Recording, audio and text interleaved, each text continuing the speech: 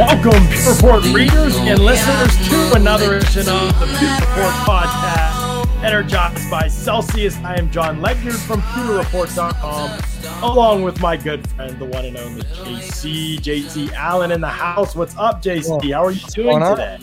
I'm doing great, man. It's another, beautiful day down here in Florida. Can't complain. Weather's perfect. Training camp starts in 6 days now. So I think the rookies already reported yesterday. So rookies are already in the building. They reported on the 18th. So I mean, we're already under work. I think it's like catching Bucs fans by surprise here, right? Like they've kind of been out of the little loop here. I don't know if that's if they're ready for this, right? Yeah, I mean, it's really snuck them on us kind of quick. I mean, Carmen Vitale, shout out to her. She tweeted out that all the coaches are already in the building, so things are getting rolling. We've got the White House visit tomorrow, the ring ceremony on Thursday, and then training camp starts on Sunday. It's here. Football is back, and man, I'm very excited. I don't know about you. I'm extremely excited, and I'm extremely excited that for the however number of almost a full year now of shows, Celsius is the title sponsor of the Pewter Report podcast, and we love the products. I got some Celsius. I drank one yesterday. Yes, I got some. I'm up in PA, by the way, for people who are tuning in and have missed that. I'm up in Pennsylvania for another 2 weeks, and so I'll be up here. I'm actually going to miss the start of training camp. So you, gotcha. JC, and Matt and Scott will have it all covered, and we'll have our team, the Pewter Report team, will be down there covering everything. And so that will be great to have you guys there at the event. But I'll miss the first week because I'm actually one of my best friends is getting married up here, and I'm in the wedding. And my daughter gets to be in the wedding too. So that's a little side. Yeah, she's the flower girl. So a little side story there. But anyway, I've been without my normal stock of Celsius because I was going to bring that much on the plane. I did get a couple bottles, but so I've been able to find some Celsius, drink it, which has been tremendous. And I think I might even get some new flavors I've never tried up here in Pennsylvania. So yes, very excited about that. I tried the raspberry acai green tea today for the first time. I wasn't sure I was going to like it, but it's non-carbonated. But it's really, really surprisingly good. Yeah. And I'm not a big raspberry guy, but I was like, this is the one flavor I haven't tried. Let me get it. Let me try it. And it was phenomenal. Yeah, they do some great stuff. There's no question about it. People who don't know, Celsius powers active lives every day with essential functional energy. They are the number one energy drink out there. There's no letdown. There's no sugar. It tastes unbelievable. There's tons of different flavors. You got to check it out. Go to Celsius.com, use the store locator, find out where they are near you, or click those Celsius ads over on PewterReport.com, the banner ads you'll see up on the site. Click those and get yourself some Celsius. I'll tell you, too, I drink a Celsius every day. I'm not a big coffee drinker. I don't drink coffee. So in the morning, I start my day with a Celsius. It gives me the energy that I need to get going, get moving, especially when I've got to get two kids, ready for school and get them there on time, get myself to work on time. So, Celsius, if you haven't tried it out, looking for an alternative to, one of those other energy drinks or coffee in general, you gotta try it out. And I'm gonna need some Celsius, Josh, because and I see people saying cancel the wedding. We need all hands on deck, John. I appreciate that, Bucks time. Here's the thing: I am I can't do that, but I can do the next best thing, which is drive through the night from the night the wedding ends. From Pennsylvania, Erie, Pennsylvania area, all the way back to Florida, not to be there in time for the August 1st training camp. I won't make it in time, but I'm going to drive with the family, with two kids, a 4 and a 1-year-old, mind you. Drive through the night Boston, to make it. Look, you know what I mean? To make it back in time for Bucs training camp on August 2nd. So that is the plan. So yes, your boy is committed. Is that Amish country up there in Erie? No, not Erie. That's on the other side of it. That's the eastern side, I think. Yeah.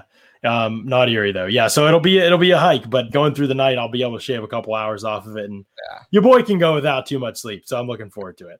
Speaking of things we're looking forward to, here we go.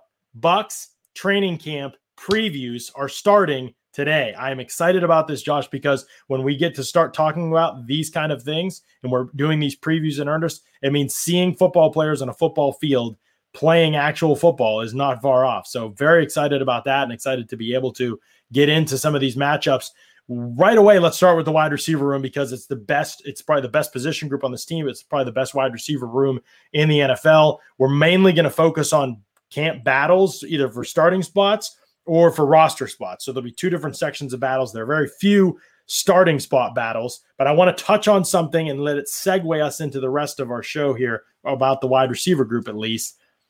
What do you think happens? We know the top three, they're set. Mike Evans, Chris Godwin, Antonio Brown. If no injuries occur, those three will be your snap leaders for the Bucs at the wide receiver position at the end of the year. What happens with the distribution of snaps between Scotty Miller and Tyler Johnson and Jalen Darden? Let's put into the discussion. And let me preface this before I let you respond.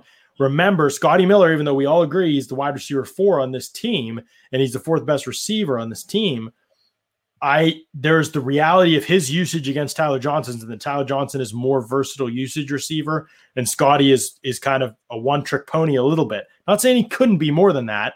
I think he could be and can be. Maybe he will be. That's the real question. That will he be, or will they just ask him to keep doing what he does really well, let Tyler Johnson continue to grow as more of an all-around guy in case they do end up losing Chris Godwin? Or does Tyler Johnson have a hard time getting on the active game day roster because he would be the wide receiver 6 if Jalen Darden's the return guy, and wide receiver 6, you're not activating him for the 5 offensive snaps he might play, or activating him for all the special team snaps he'll play. And Tyler Johnson hasn't exactly stood out on special teams yet. So a ton of questions kind of mixed in there. But what happens at wide receiver 4, JC? I think the biggest thing that you mentioned was the last guy you mentioned was Jalen Darden. Because, we've seen the speed that this guy possesses, his ability to get off the line, how quick, how shifty he is. He doesn't have necessarily the long speed Scotty has, but if he can develop that style of his game, and he's also a returner, it might even push Scotty down the depth chart. It's a lot to ask a 4th-round pick to come in and be that guy right away, develop that chemistry. So in the long term, though, I think that's a type of role he can take. But I think Scotty, the way he had progressed last year, we saw it at camp. I mean, his connection right off the bat with Brady, and then going into the season, I mean, we talked about it. He led the team in yards at the halfway point of the season. And a part of that was because Godwin was injured, and obviously Antonio Brown wasn't on the team. But I still think there's a way for them to use him in certain aspects. You saw it at the end of the season, even with Antonio Brown, even with Chris Godwin. I think he still takes over that 4th role spot. The question then becomes, as in your secondary question, is if he's the 4th guy, who takes that 5th spot? Is it a Darden? Is it a Tyler Johnson? And, the Twitter sphere right here is still all about Tyler Johnson. That spectacular catch he made against the Saints will not leave their brain. And I don't think it's a situation where you try to cut a Tyler Johnson and sneak him on to the through the waiver wire to the practice squad. But at some point, if Darden does, and we talked about maybe them keeping 7 wide receivers. So, if Darden does become the primary return man, he's active automatically. So you already have 5 receivers active. And then I think, much like other positions on this roster, it's really going to be game day specific. Can they use Tyler Johnson? Can they implement him in some ways that they can justify having 6 wide receivers active on the roster? And that's going to be the question going forward. How much does he progress during training camp to make them have to keep him on the roster because of how good he is and what he brings to the table? So training camp's going to decide a lot of these battles, a lot of these situations, and it's going to come down to the players to put the work in and show and prove to the staff why they deserve to be on the active roster week in and week out. You bring up a good point about Tyler Johnson. He could impress them enough. Remember, it's not just training camp practices. That might not be enough. Now it's preseason games as well. I got news for you. Mike Evans, Chris Godwin, Antonio Brown aren't going to play a lot in the preseason. That's just the reality, especially with 3 of those games now. They're going to get their game 2 in the second game. They're going to get their probably other audition. They're probably not going to play at all in the third game, maybe play a little bit in the first game. But it's going to be Tyler Johnson is going to be allowed to, especially with the depth they have, they're going to want to put him, test him and allow him to play a lot probably in the preseason. So he's going to get a huge opportunity. And if within that opportunity he balls out, now it becomes a struggle for the Bucs. How do we sit this guy on game days? Even if he sucks at special teams, how do we sit him if he's balling out like this? And if he can fill potentially 2 wide receiver spots in a given package for us, there's a lot of things we like about him. How do we sit him down? Maybe it's just like, you know what? We're just going to get the best that he has to offer on special teams. He'll probably be a weak link. We hope it doesn't bite us. Special teams doesn't matter quite as much as it used to, at least in terms of kick and probably even punt coverage, to be honest, these days. But that's to me is the question with Tyler Johnson because of what Paul's saying here. I wonder if Scotty's route tree can expand. And Paul brings up a good point. Until that happens for Scotty Miller, or maybe it doesn't happen, or maybe they don't even want it to happen with Scotty Miller, because they want him to focus on being as good as he can in his specific role right now, it leaves open options for other guys to get involved in the offense, because Scotty is not this do-it-all number 4, where Tyler Johnson could be offensively, but he's not going to be able to stretch the field like Scotty will, and that's where his kind of negative. So Scotty and Tyler are kind of perfect complements of each other, but they're different, and so how much each gets used might depend on the matchup that happens that week. And there could be weeks if Jalen Darden comes out and wows, all of a sudden now Jalen Darden's got to be active, right? He's your return guy. Exactly. Now you have to have, who's wide receiver 6 on game days? If they keep 7 receivers, is there a path for a guy like Justin Watson to work himself onto the game day active roster as the 6th guy, where Tyler Johnson would have to sit for a week here and there because he's just not as good on special teams, and he's probably not going to play on offense in that game? Or not even Justin. You mentioned Justin Watson, but not even. I mean, we're already here crowning Jalen Darden as a returner, but what if he shows throughout the preseason and throughout training camp that he's not ready to handle those primary duties? Well, now you're stuck with a guy like possibly Jaden Mickens, and I'll have a bonus training camp battle for you guys this Friday before my recap on Saturday, detailing the return duties. And if something happens with Jaden Mickens, because if you read the article yesterday that was put out by Pewter Report, he might be facing criminal charges and he might be off the team. But if Jalen Darden, now we're at a situation where the team might really have no return man. So there's so many different layers of this with special teams. And if Tyler Johnson, you mentioned if he balls out and they have to, well, what if he doesn't ball out? What if he just does enough that, they can't risk passing him through waivers if they want to keep him on the roster and continue his development? But now you need someone to play that special teams role. So now you need 7 wide receivers, and you're not going to have 6. How are you going to have? It becomes a situation. Does Scotty get sit for Darden to be a return man and Justin Watson to play special?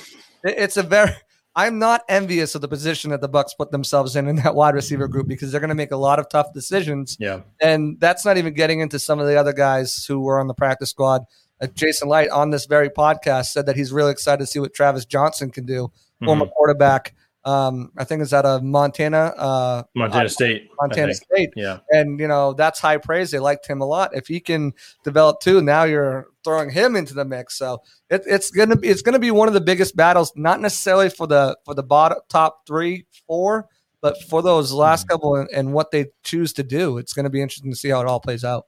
It is. And, as you answer this next part of what I'm going to kind of look something up that popped into my head. But Bucks Time 12 says, yes, Scotty compliments everyone with big plays, but he doesn't need to do the dirty work in the slot. He is not really that guy. No, he's not. And he knows that. And the Bucks know that. And they don't ask him to play in the slot because of that very often. And so it is a role for Scotty. And it's for a little bit more than that for Tyler Johnson. Someone said, Sam SoCal says, in my opinion, Tyler Johnson is going to surpass Scotty this year on the depth chart, mainly because of his better versatility. Scotty will be used for outside deep passes. Darden is going to take Mickens' spot. This is interesting, Sam, because I would say, and this is what I'm going to look up as you respond to this so I can make sure that I'm accurate in this. I don't know that I would even call it surpassing. The tricky part here is that Scotty Miller gives you something that's so valuable, you have to have it active on game days. Splash playability. I mean, think about the plays that this guy made. He just got very few opportunities. But a lot of the plays he made, even over the second half of the season, where he was the wide receiver 4 or 5 and barely playing, and sometimes getting out snapped by Tyler Johnson, his impact per game was greater because you can't replicate the speed that he brings to the field. He's one of the fastest players in the league. He can't replicate that speed with another player or by taking him out of the lineup or things like that. They need that in this offense. So, yes, Scotty Miller is less versatile, but what he provides is more valuable as a receiver. So his game day activeness is not in my mind, JC. Like, although I know what people are saying when they say Tyler Johnson could surpass Scotty on the depth chart, they're saying Tyler Johnson could out-snap Scotty Miller in a game on the depth chart. Well, that already happened last year, but I don't think it means Tyler Johnson is less likely to be inactive on game day than Scotty Miller, or more likely to be active on game day than Scotty Miller. To me, I think Scotty's more of a lock for game day activeness, even if he plays 8 snaps, because those 8 snaps are that valuable to what the Bucs are doing, where Tyler Johnson may not hold the same value offensively. Exactly. And you need someone to take the top off the defense. And that's exactly what Scotty does. If you looked at some of the great articles that we had come out by Paul and Jack this week, talking about route concepts and the go concept. You need someone that's going to be able to just go, take the top off, open things for underneath, keep the cornerbacks honest so they're not, crowding the line of scrimmage. So Scotty gives you that. And a lot of the things what you're saying, and I'm seeing the versatilities repeated over and over again with Tyler Johnson. A lot of it's funny because his versatility might just hurt him because you have two guys who are versatile in Antonio Brown and in Chris Godwin who can play pretty much anywhere, although John will tell you, Brown plays less in the slot, but it's still a position that he's comfortable in and can make plays from. Godwin, we know, can play anywhere on the field anytime. We saw a lot of Mike Evans towards the second half of the season playing some slot too. And when you have a player that's that versatile to pair with other players who are that versatile, who is not good at any one thing, but good at, a bunch of different. Scotty excels as a deep threat. That's what he is. That's his job. That's his role. Tyler Johnson doesn't really have a role. We don't know his role, but we know he can do many things well. He's kind of like the Ryan Gomes right now with the Bucks team. It's a little basketball reference there.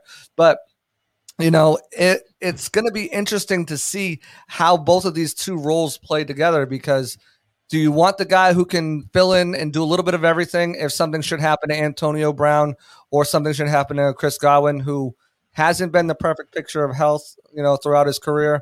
Do you want that insurance policy of Tyler Johnson, or do you want to have that guy who's going to take the top off, be that deep threat, and allow you to work underneath to a guy like, Chris Godwin and Antonio Brown and let them make these big gains? And Giovanni Bernard, now that you got a true passing catching back, Scotty takes off for one route, makes the corners creep back, then you hit him with a wheel route out to the running back. I mean, that can create a lot of room for him to run. Right. Tony says Tyler Johnson isn't going anywhere. That's just silly. I'm not sure what that means. We haven't talked about him going anywhere. We're just saying in terms of his play, how much he's going to play, if he could be inactive for certain matchups. For example, like what I mean was when I say certain matchups, you look over the snaps counts from last season, Scotty Miller against Tyler Johnson, and see who played more snaps, especially after the bye week and after Brown was a little bit more established and they knew, okay, this guy's going to take this amount of snaps. There were weeks where Tyler Johnson outsnapped Scotty Miller. There were weeks where Tyler Johnson barely played. It really depended on the matchup. Like, for example, against the Saints in the NFC Championship game, Tyler Johnson played 12 snaps, which is not very many. And Scotty Miller this was the conference championship game against the Packers. Scotty Miller played 27. So a significant difference. Scotty Miller was playing way more in that matchup than Tyler Johnson was, probably based on game plan. Before that, though, it was Tyler Johnson against the Saints. It had been Tyler Johnson who played 15 snaps, and it was Scotty Miller who played just 8. So there was a difference week to week in terms of which player was more valuable to them at that given time. Now you have a guy like Jalen Darden entering the picture as well, and he is going to probably, it's safe to assume, be a better upgrade offensively than what Jaden Mickens was last year if you had decided to use him in that way. Given the fact they traded up from the 4th round, I'm guessing the Bucs feel that way about him. So we'll see how he develops too. But all that could create a logjam that defines roles kind of on game days. And so that's what I'm trying to identify here. Paul brings up a good point here. And if you haven't started to read, what'd you say, JC? I was going to say, it's going to be really scheme specific who's going to be cut from or not cut, who's going to be inactive. It's really going to be game plan specific, scheme specific. What are they trying to do? A guy like Darden, you can use him in kind of a Henry Ruggs type style too, because of his speed and his quick get off and his ability to just, make defenders miss. So it's going to really just, I think week to week, we'll see, Scotty might be inactive and then Tyler might be inactive, but right. There's a lot to this. Paul brings up a good point here. If you haven't checked out Paul's articles on PeterReport.com, he did a great article the other day on Bruce Arians' go route concept. And it's just a great opportunity to learn more about the offense you're going to watch for the next couple of seasons. And you just watched last season. Like, it's a lot of stuff in place. And he teaches you in really simple terms and how you can identify them as fans watching the game. You can be like, oh, that's the play. Like, that's the one that, that's the concept. This is how it works. And this is why, that player was in this position, and just makes you a little bit smarter as fans. It's fun. So Paul's written some good stuff for us. He says, I think Tyler Johnson is going to struggle to see the field. Scotty offers something unique. While TJ is good, Godwin and AB do everything Johnson does, but at an elite level. I think that's a fair point, except for, I would say, Johnson probably a better ceiling as a blocker than AB. But, with Godwin active, that might become, if he's active, that might become less important. We're obviously operating from that point. Paul adds, I think the next step for Scotty is more deep cross concepts. Think WASP play concept. Saw some of it, but if he can develop a deep post and a cutback, that'd be huge. Yes, there aren't a lot of breaks even at the top of Scotty Miller's routes. You don't even see a lot of like posts or any in-breaking stuff from Scotty Miller right now. It is a lot of very just linear stuff. So I wonder, you would think he has the skill set for that. I mean, a Chargers game, play action from the shotgun, scored. I cannot remember the play concept right now, but it was like a crossing route for him, I believe, if I'm recalling correctly. I probably haven't seen that play since week 4, whatever it was, but that's what's in my mind anyways, that he scored, I think from the slot on a crossing route. Get a good, comeback route, and sell that post route real good and just do that quick hitch turnaround. Ooh, that could be deadly. There could be a lot of things that Scotty Miller does down the field vertically that expand, even if he's never going to be the short team. Now, and he could be more. I think he could be more. It's just that he's so good at what he does, and he only is going to play a certain amount of snaps. You kind of want to use all those snaps to do what he does best and to be able to take some shots. Yeah, you don't want to target him on 3 bubble screens. Probably he has not been like great after the catch either. That's not been like they tried a little bit last year. Maybe it's in his wheelhouse still, and he just needs a larger sample size. I just don't think that's going to happen in Tampa Bay. So you kind of he's not going to get a manufactured touch guy, sort of like Mike Evans. They're not going to get all those manufactured touches that other guys get. I love talking about some of these concepts and some of the more intricate roles of these receivers. This is what sets Pewter Report apart from the others in the business, is the ability to kind of go analyze the details and break things down a little bit. And one of the ways that we do that, one of the platforms we do that on, Josh, is Spotify Green Room. Our partnership with them has been really, really awesome. The Pewter Report account over at Spotify Green Room. What do you have cooking there? I know you spend a lot of time in there, and Bucs fans have gotten to know you very well on that platform. What do you have cooking for this week as Bucs training camp is looming?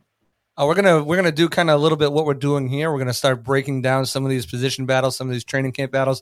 Some of I want to know what the fans and what Bucs fans are really looking forward to most. I want to kind of pick their brain a little bit and build upon what are they looking forward? Are they looking forward to preseason games being back? Are they looking for a full training camp, going to training camp? I want to understand more about the fan experience having a full offseason, because it's different this year, because last year all of it was taken away from us. So I want to know what they're feeling as Super Bowl champions heading into because I know the feeling, I know the feeling headed into training camp as defending champions with a still very strong roster going. And I want to know what they're feeling. I want to know what the level is, what the attitude and what the mindset is, and kind of break down some of this training camp talk as well. So should be a good show. We'll do that tomorrow night. Yes. Yeah, absolutely. Spotify Green Room. If you follow Pewter Report on there, you don't have to worry about exactly when the show times are. We'll post them, and then you'll get an invitation when we go live, so you get a notification, so you don't miss any of the Bucs content and coverage that we're providing over on Spotify Green Room. So go over, make yourself an account, follow Pewter Report, and get caught up on all the latest Bucs stuff. And in season, that's when it gets really fun. Training camp. There's going to be some things on the podcast, just full disclosure. There's going to be some things on the podcast we hear or see that we can't say on the podcast maybe, but then we might say them on Spotify Green Room. If we get a little group in there that's interested in some inside scoopage, we talk a little bit more loosely in there. Let's put it that way. I probably shouldn't advertise that, but that's the truth. The great conversation between Mickens and Darden. That was a great little room that night. Yes, yeah, for sure. Oh, Paul has the answers for us. He has seen this touchdown versus the Chargers. He might have just checked it for us. No, Paul. To Scotty was nice. Was a verticals concept out of 3x1. I remember the 3x1. Who was the single receiver side? I think it was Evans, but variation with strong side number 1 running the quick in underneath. Interesting. I have to go back and look at that play. I don't remember necessarily seeing it a bunch, at least with that personnel maybe, but fun stuff for sure. No, it's going to be the battle to watch, right? The whole wide receiver room is going to be, I can't wait to see Darden in training camp. We haven't, remember, he missed mini camp. So we really haven't he was great at rookie mini camp. And he just tore up at that level, I felt like. And then you wanted to see him against better competition. We didn't get to see him at any, the one-on-ones with the top corners and regular mini camp because he was injured. And then Thursday, I think he did practice that week. But yeah, it was not what we're used to seeing, I would say, or what we had been used to seeing. You hadn't been going full speed and everything like that on the Thursday practice. So I can't wait for those matchups just in general at that position. The last thing I'll touch on before we move to the other position, skill group positions, is Justin Watson. I actually entered mini camp and I was like, all right, Justin Watson, if he does anything, and if he's on the special teams units when they run him, it's a good sign for him. And I didn't see him on any of the special teams units. Like, they were still running the same guys, and he's played wing in the past on punt team. And Mike Edwards was still over there. And I forget who was the other guy. Somebody had replaced him. I have it in my notes. And the other right wing had replaced Andrew Adams, and they were rolling with those guys, and that was it. And so he wasn't out there for that. It's early, and we'll see what training camp holds. But if you're Justin Watson, it's not a Tyler Johnson situation. And Justin Watson, by the way, also did not ball out on offense in minicamp either. Far from it. He had couple drops, I think. And so if you're him, you have to – it's special teams. You can't – there's no hope like Tyler Johnson anymore. This is year 4 for Watson, I think. And so there's no hope that, develop into no. You're a special teams guy. Are you valuable enough in that role? He's one of their leading tacklers on special teams, or I think he was their leading tackler last year. Are you valuable enough in that role that they don't want to find out what life in special teams is like without you, or are you just another guy that they're going to replace? Because if so, you probably don't have a chance of making it. John, you ever see Invincible? I'm sure you have. I did years ago. Yeah, I don't really recall. He needs to be Vince Papale on special teams. There you go. This training camp, if he's going to make the roster. That's right. He just has to be outstanding, playing out of his mind on special teams. And every time he gets a chance to go out there and catch balls, he can't drop anything. He's got any shot of trying to make this team as a team's 7th wide receiver, which is just it's a lot. I mean, we're already talking about potentially, and it's a great segue into potentially who might the 4th tight end be if they keep 4 tight ends. So, I mean, if you're going to keep 7 wide receivers, you really have to have this guy doing absolutely everything necessary, everything possible that he can for you to just say, we can't cut this guy. We got to find a way to keep him on the team and shortchange yourself at every other position, including 4th tight end. Yeah, and that's one we'll talk about as well. Nocturnal's Tech Talk says, first preseason in many years that I'm excited about. Can't wait for this year to get rolling. Every Bucs fan should feel this way, man. I trusted Vorbeck says August 14th can't come fast enough. Completely agree. I think that's the game, right? That's the first preseason game. You got it kind of circled and everything that that's going to be one that everybody's going to want to watch. I can't wait to see the rookies play with the starters. Our backfield is going to be very exciting to watch. Agreed. It's going to be fun. Everyone, we'll talk about this tomorrow night at let's do 8:30 tomorrow night. Paul, is that good for you? Come on here and talk and chop shop, break down X's and O's with me. So download the Green Room app on Spotify. Do it right now. That's right. Yeah, so it's going to be this tight end battle. It's going to be probably the quickest that we can touch on, right? The top 3 are obviously set in stone. I think the practice squad rules allow Tanner Hudson to still be present on the practice squad, right? Even though he's had a couple of years of experience at this point. Correct. Yeah. So it looks like it's going to be the same as last season, where you'll be able to have veterans on the practice squad. You'll have the capability to bring them up and send them back down. So it's looking 16-man practice squad. The only thing I think we're unsure of right now is the IR rules. Remember last year you could put someone on IR for as little as 3 weeks and then bring them back. I think that's one of the one things that we're waiting to find out if it's going to be as similar as last year at the end of training camp. But yeah, 16-man practice squad. Veterans can be on there. Doesn't matter how many accrued seasons. So him and, the next position we'll talk about both have opportunities to make that team.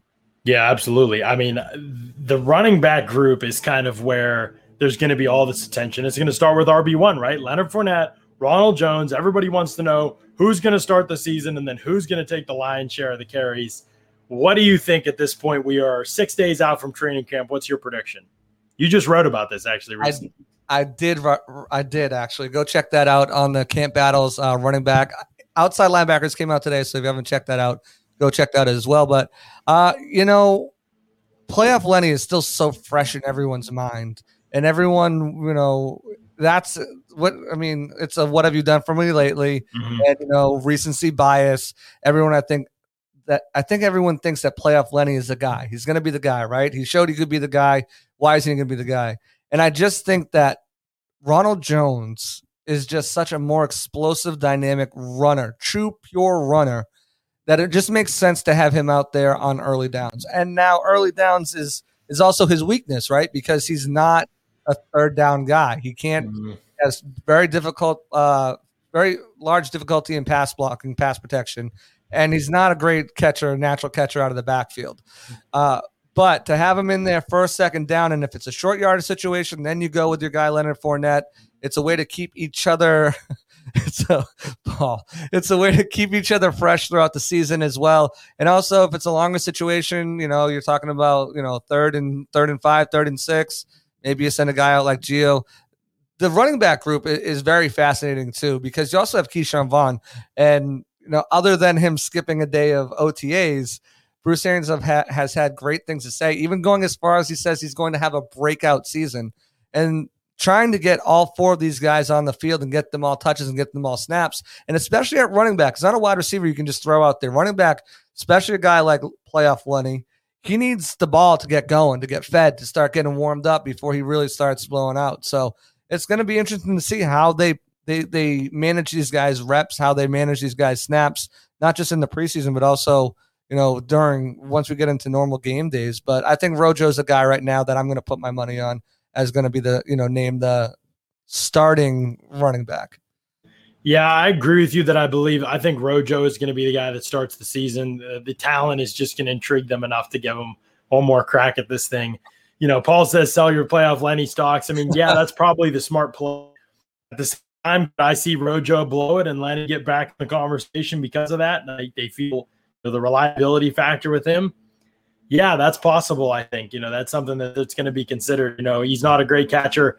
About Rojo might be the understatement of the year. That matters. Bruce Arians has always kind of gravitated toward backs that could catch the football and made an impact in the passing game. That matters. And the guys that frustrate him and slow and hurt that aspect of the Bucs offense tend to get put in the doghouse. History is an indication of that happening in other places that he's been. And so that's where I think it's just a tough call with Rojo. Yeah, he could be the starter. Yeah, he's the best running back, but it doesn't mean it'll stay that way. And not much has stayed consistent about Rojo's career so far. So it will be the battle to watch during training camp for sure, especially for that number 1 spot.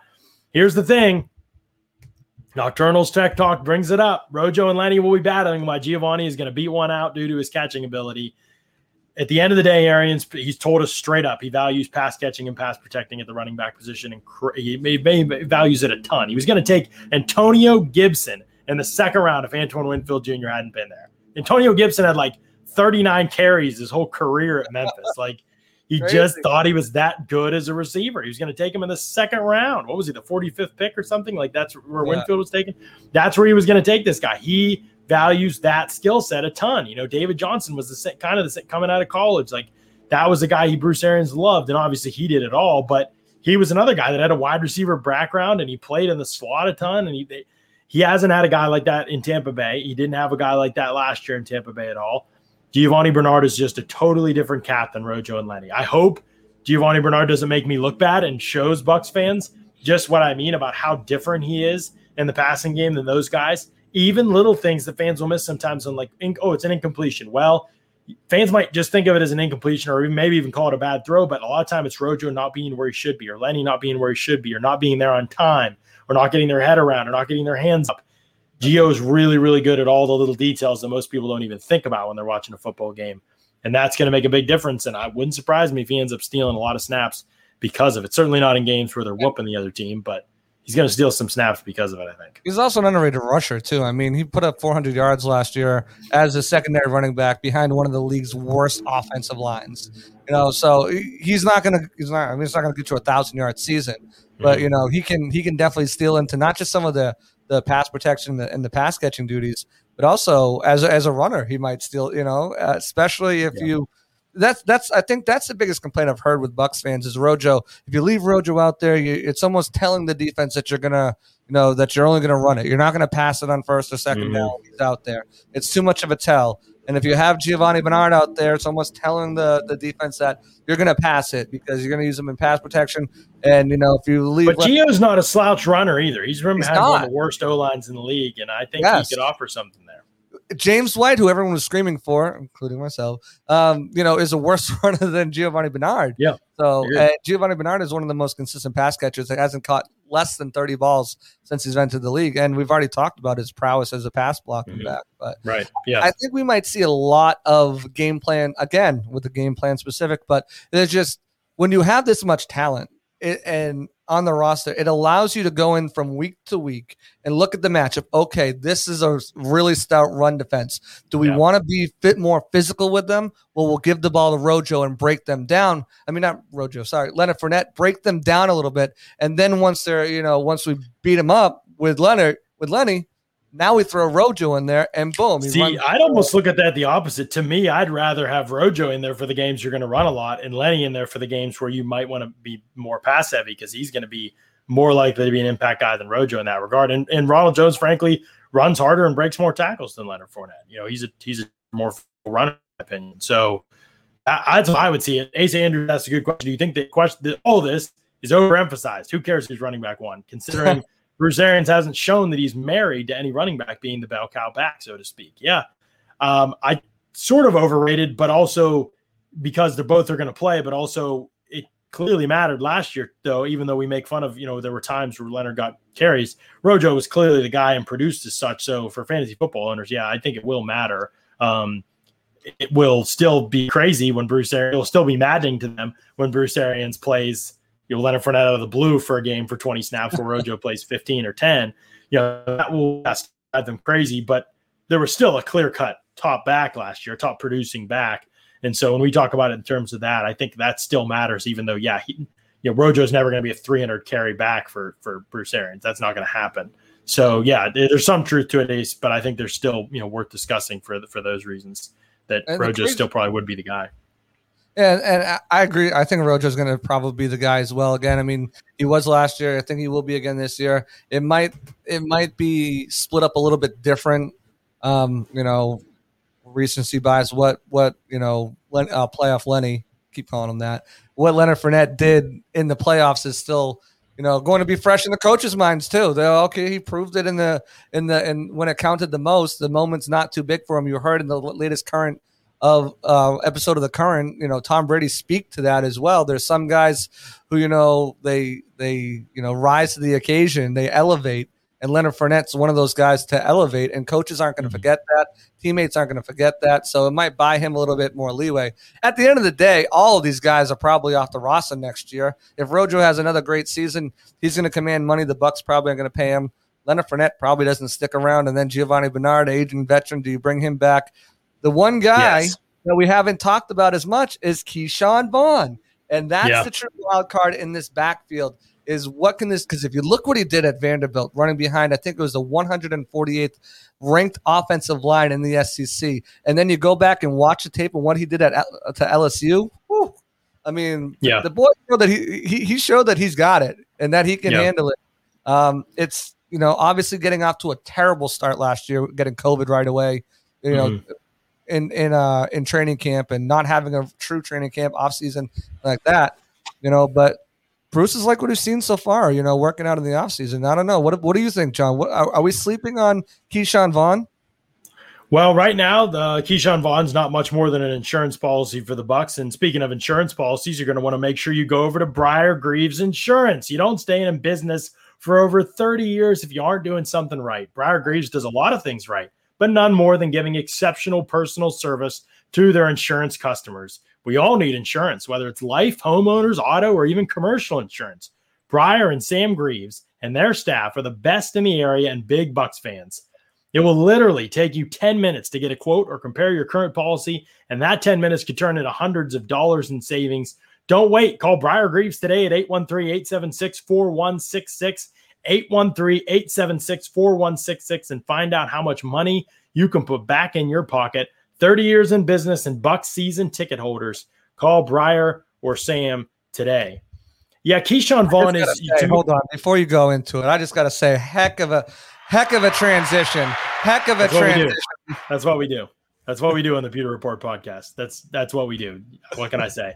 But Keyshawn Vaughn, right now it's like, okay, if he can get over the fumbles and get over the drops, then we've got maybe a guy who can contribute, be a third down back eventually. Maybe he could be a part of a committee backfield. Those, to me, are probably the ceilings with him. Not dissimilar to what I thought pre-draft or going into the draft. I thought that was about as good as it would get probably for Keyshawn Vaughn in the NFL. I still feel that way. Maybe I feel a little bit less likely that he hits that ceiling, but maybe I'm being too judgmental based off a small sample size. And I like his mentality. Honestly, he kind of has an edge to him. He's a confident dude. I kind of like that about him. I think that there could be something there with that. So, man, I'm anxious to see him because of the level of responsibility he will have had to have taken with his own game, right? Like the stuff he needs to get better at is like catching the football, just straight up, ball security, just straight up, like, pass protecting, the mental, how quickly can you progress through things, your technique and taking on blocks. That's going to be huge to watch that in backs on backers for him. And then obviously special teams, whether he contributes as a kick returner or whether he contributes as just a coverage guy. You can't be the fourth running back on the team and ever be active on game days unless you're a great special teams contributor. He's got a long way to go in that regard, obviously, because that wasn't a big role for him last year. But if he proves himself in that way, and he's got 3 preseason games on his side that he didn't have last year to prove it, then he could be active on game days. Then you're talking about, all right, like somebody gets hurt, somebody has a fumble, somebody's the yips or drop. You Sean on 5 snaps here, And so then you have a chance to start flashing and making an impact a little bit. And there were times certainly where that happened with him last year. He caught a touchdown. He looked good in Detroit running the football. Bruce Arians has said, I think he could be a lead back for us. We'll see if that's lip service or not, but he's going to be one of he and Tyler Johnson to me are the 2 guys that we've talked about so far, and Darden obviously as well, that I can't wait to see. Leonard Rojo, I think that it's a fun matchup to talk about, but I don't know if we're going to find out in camp. It's going to be hard to say we're going to find out in camp. There's not a position you learn less about than a pure running back, and that's what those guys are. They have pass catcher and Giovanni Bernard now. There's not a position you learn less about in camp than the running back position, especially in the team drills. So we're going to have to wait and see with those guys, but ultimately, Keyshawn Vaughn, a lot to prove in camp, and a lot of it's going to come on special teams in the preseason as well. So can't wait to watch him. And it's funny, too, because the things that you touched on, ball security and pass protection, was one of the things that attracted to them in the first place, because he was great with ball security and one of the best pass protectors in college. The thing that, what you said is, they think he can be a lead back, and for the team. And it brings me back to when he got drafted, and Jason Light said that they had a 2nd-round grade on him the year prior. So if he would have came, they thought about taking him in the 2nd round if he would have came out the prior year, because he came back, had the atrocious offensive line. He kind of fell down a little bit, which was still a bit of an early pick for some people. Some people thought it was really early in the 3rd round, but it just shows the confidence they have. And then obviously Bruce coming on and telling you that he thinks he's going to have a breakout year. Yeah, just shows the confidence that they still have in this kid, even after an up and down season. So, like you said, I'm excited to see what he can do, what some of these offensive skill players can do going into camp next week. Yeah, when your coaches believe in you, even at their age of these players, I think that means a lot, and I think that shouldn't be understated. That's important, and I think the Bucs have really had Keyshawn Vaughn's back. A lot of drops, a lot of fumbles in a very small sample size. It'd be easier to be a little frustrated, but they've really consistently stood by him. So we'll see if that ends up mattering. Bucs Time 12 says, why do I feel like getting home insurance all of a sudden? Hey, give him a call. Give Brian Grooves a call, Bucs Time. I'm telling you, they might be able to help you save some money for sure. All right, let's talk about the quarterback position. We've got an interesting battle for number 2, right? We can call it a battle, I guess, but Blaine Gabbert, Kyle Trask, I think we both – I'll speak for myself and let you speak for you, but I expect Blaine Gabbert to win that job.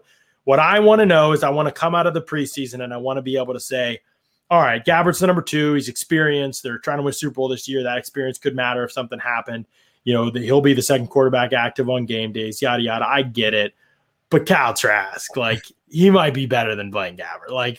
Already. That might be true already. Might not have the experience. Maybe the mental stuff needs to come along. The communication stuff still needs to come along. But I saw enough in preseason to think Kyle Trask, he could be better than Blaine Gabbert if something happened to Tom Brady. Don't say that around Bruce and Jason. I know, or Scott. Yeah, you might lose some credibility there. But no, I think, it is coming down. You look at, some people want to say it's a battle between Griffin and Gabbert, those two. But you just look at the contract and you can tell that Gabbert's going to be the guy who's going to stick around. And, it's going to be Brady, Gabbert, Trask. And one thing, we recently spoke with Griffin and you guys spoke with him here on the Pewter Report podcast. What was it, 2 weeks ago? 2 weeks ago, I think, yeah. I spoke with him early in the offseason. I asked him the question straight out, with Trask coming in and with this group of quarterbacks, are you comfortable if you have to play on the practice squad Is that something that you're comfortable in doing? And he said any way you can help this team, and I don't think it's lip service coming from Ryan Griffin. I don't think if he's offered a number 2 job, sure, but I don't think he's going to go somewhere to be the number 3. I think he'll come back here and be the quarterback on the practice squad if the Bucs will have him, and help with the development of Kyle Trask. But I think by season's end, Trask will probably overtake Gabbert as the number 2 quarterback on this roster. Just the skills alone. Gabbert's got the smarts, but like you said, it doesn't happen by week 1 though, it's out, right? I mean, like there's no way, because once in the season, Trask won't have any chance for reps. It'll be all the Blaine Gabbert show as the number 2 guy. I don't think he can overtake him once the season starts, unless Blaine Gabbert plays and sucks. That's the only way I think that there's a change there. That's a thing too, and I kind of wrote about it in our round table. The Bucs have the easiest schedule, right, in the league, and there might be some of these games, and you look back to what the 2007 Patriots did when they had a pretty easy schedule following their Super Bowl win and having this loaded roster.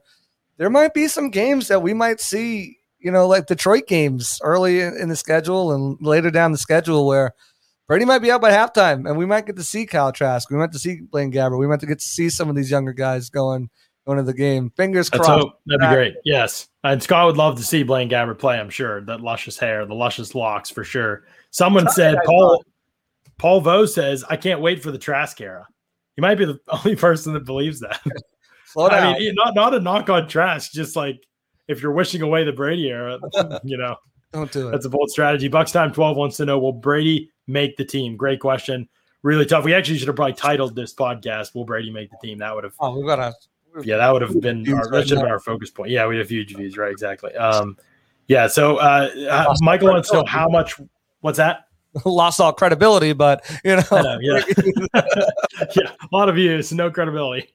Michael Henderson wants to know, how much will Trask play in the preseason games? It's a good question, but one we don't know the answer to yet. We don't know how coaches will approach these 3 preseason games. My guess is, though, you'll see Brady a little bit in the first game, maybe a drive or 2, and you'll see the starters that. And then I would guess you'll see Gabbert and Trask. If it's a real competition, maybe you'll see one start, Gabbert, and then Trask starts or after, starts game 2 or, plays game 2 or is the second quarterback in game 2. And then they flip flop and Gabbert gets 2 opportunities to be QB2 or QB1 in the third game. That would be my guess. But I bet Brady plays a drive or 2, or maybe not at all in the first game, maybe a quarter in the second game, maybe not even that much. And then really after that, I mean, I would say, game 3, he's not going to play at all. I guarantee. No, it's going to be interesting because, going back and when we had 4 preseason games, we would look at it. You'd have a little bit, maybe they skip game 1, play a little bit in 2, and then the third game was a dress rehearsal. And then it's just Jags Jags in the fourth game. Well, now with only 3, it's going to change up a little bit. I think because the second game is against a team like the Tennessee Titans, I think Brady might play a little bit longer because I think he might want to get up just a little bit to play Mike Vrabel, especially after the ending of his Patriots tenure happened. He ain't going to care about. That's the team he was talking about, though. That's the team he was talking about on that. Oh, you dropping? Are you dropping it? I'm not dropping. I'm just saying that's what it was. Like people can call me a liar or say I'm wrong or whatever, but no, I believe my boy Ben Albright. He said it, and I believe him. And Rich Eisen has opined the same thing. And yeah, I mean, it's the only team that makes sense when you really think about it. That's the team Brady was talking about that had that MFer ahead of him. That was the Titans. That was Ryan Tannehill. Ryan Tannehill's 79 passing yards or whatever it was, 75 passing yards. He's got better numbers than Mahomes the last year. What are you talking about, John? Ryan Tannehill's 75 passing yards in that playoff win against Tom Brady and the Patriots did not inspire awe from the GOAT. So yeah, that's a team. So it'll be fun. Is that kid lucky got Derrick Henry behind him? I think Tannehill's played well. Don't get me wrong; he did not play well in that game, and he certainly was not the catalyst for that win at all. So I mean, yeah, but I think he's played well for sure. Is that good? Yeah, I mean, I don't know if I would have probably taken Brady. I think hindsight's 20/20, but yeah, probably would have taken Brady beforehand. I think the third game is where you'll see most of the back guys start that game. So this is interesting, and we'll use this to kind of close things out here. Marissa wants to know your thoughts on the MCL issue and if the Bucs should get penalized. I researched this. I'm not sure if you have, but technically, yes, they should get penalized. I think because it says in the rules that I saw quoted in an article, it was quoted, so I'm assuming that's what they actually say in the article. It's not lying. Hard to know in today's world. But in the article that I saw, I thought that it made it clear that even if the player does not miss practice, if there is a significant injury, then it needs to be detailed, needs to be included in the report, even if they don't miss practice and they're a full participant. Clearly, this would qualify if you played with it in the season. I don't know where they could get around that. Now, the question is, can anybody prove that? Can the league prove it? When it was torn, I mean, I guess he got surgery after, but will they be? I don't know how that process works. What they have access to be able to see. And can they get plausible deniability? We knew Brady, had a sore knee, but we didn't know it was an MCL. Brady didn't tell us. He went to outside. I mean, there's tons of ways for them to get out of it. Technically, yes. When a player has a serious injury, it needs to be put on the injury report. But we saw the same thing with Cam Brate, 2 years ago? Mm-hmm. He was injured and played the season with a full injury and never was on the report. Same thing with JPP. I mean, JPP said he played with a 60 to 70% knee, the entire season, and he wasn't. So I mean, teams. Yeah, he was on there though. Not every game though. Every week, JPP was on the injury report like all season long. Yeah. He just was. He didn't participate. He didn't even practice most of the season, bro. I know he didn't, but I mean, JPP, yeah, he was playing game days, and that was it. And veteran, Sue practiced only twice. No, he was on there with the knee. He was on there with the knee. I wasn't sure if he was on there every week. He was on there, but yeah, Brady wasn't. So I think, Marissa, they probably will get some type of penalty. I would guess it's like just a fine, but maybe I don't know. I have to look the history of that kind of. It's Brady. It's all Brady. Dock him a draft pick and find Brady $500,000 and take his rings away. And we'll see. We'll see what happens. I don't know how they're going to treat that. It's really all about whether they can prove anything or not. And I don't know if we know that yet. Thomas Arbuckle says, "Let's go black and gold." I appreciate the support for the Steelers, Thomas. You might be in the wrong place, but I appreciate support. Steelers signed Melvin Ingram. Let's go. Tony says Pittsburgh will finish third in their division. I like the optimism. Not sure it'll be that high. We'll see. I got to agree with Tony. I got to agree with Tony there. It's possible for sure. Thomas also would like us to know that Brady sucks, so he's definitely in the wrong place. Thank you, Thomas. Maybe at some point go back and watch the 2020 season, Thomas, and you might change your mind for sure. So that's good stuff. It's been fun. Brady offensive group training is going to be fun. Yeah, there isn't a lot of roster spots maybe up for grabs, or definitely not starting spots up for grabs at least, but there's going to be a lot of player development to watch with Trask and Darden and Tyler Johnson and Keyshawn Vaughn. There's going to be all eyes on those guys. And guess what? On a team this good and this set in stone, those guys are going to get to play a lot and get a lot of reps. So we're going to learn a lot about them during the preseason that we couldn't learn last season because of how limited the opportunities were. So it's going to be fun. Tomorrow on the show, we carry on the preview series. We go O-line and D-line, and we take a look at the Bucks on both of those sides of the ball. The camp battles, O-line number 9, the last O-lineman that they'll probably roster, we guess. That spot's up for grabs. We'll look at the defensive line. You've got a hot take. You're not going to be on the show. Matt Matera will be on the show with me, I believe, tomorrow. But you've got a hot take on the defensive line. I saw your article. Go back and check out Josh's defensive line preview on pewterreport.com. He's got a hot take in there on a guy who could be on the bubble that I don't buy. But we'll see what Matt thinks tomorrow on the show as we talk O-line and D-line and look at those positions. And then on Wednesday, we are going to talk about the defensive backfield, linebackers and DBs. We're going to talk about and the camp battles that could be happening there. And then Thursday, we've got a fun show lined up. I don't know. We might deviate from what you think is the show topic, Josh, because about an hour before the show, I had a fun show topic kind of trickle through my mind, and I might just surprise y'all with it on Wednesday and be like, hey, change your plans. Here's what we're doing. But it's going to be like a full staff show, I think, on Thursday. So I've already got my head wrapped around who the topic could be. So, I mean. Yeah, well, hey, Tony thinks Tom Brady's coming on the pod. So, yeah, Tony, that's a let's just say that's a possibility. Let's just say that. Fingers crossed, right? Yeah, check in on Thursday to see if Tom Brady is on the Pewter Report podcast, please. That would be great. Nah, y'all watch anyway. Y'all are great. Stick with Thursday's topic. It will directly the person I'm thinking of will directly correlate to tomorrow's topic. So watch tomorrow's for sure. I don't know what you just said. I don't know either.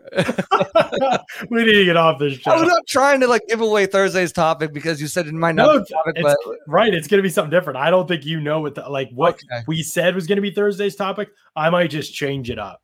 because I've got an idea that I think is going to be a ton of fun to talk about. And it's going to be related to something that happens in another sport on Wednesday. There's your hint. There's the hint for everybody. You've got your hint. You've got it in mind. That's your hint for Thursday's show topic. It's going to be fun. So anyway, appreciate y'all tuning in, jumping in here with us as always on another edition of the Pewter Report podcast. Out. Peace.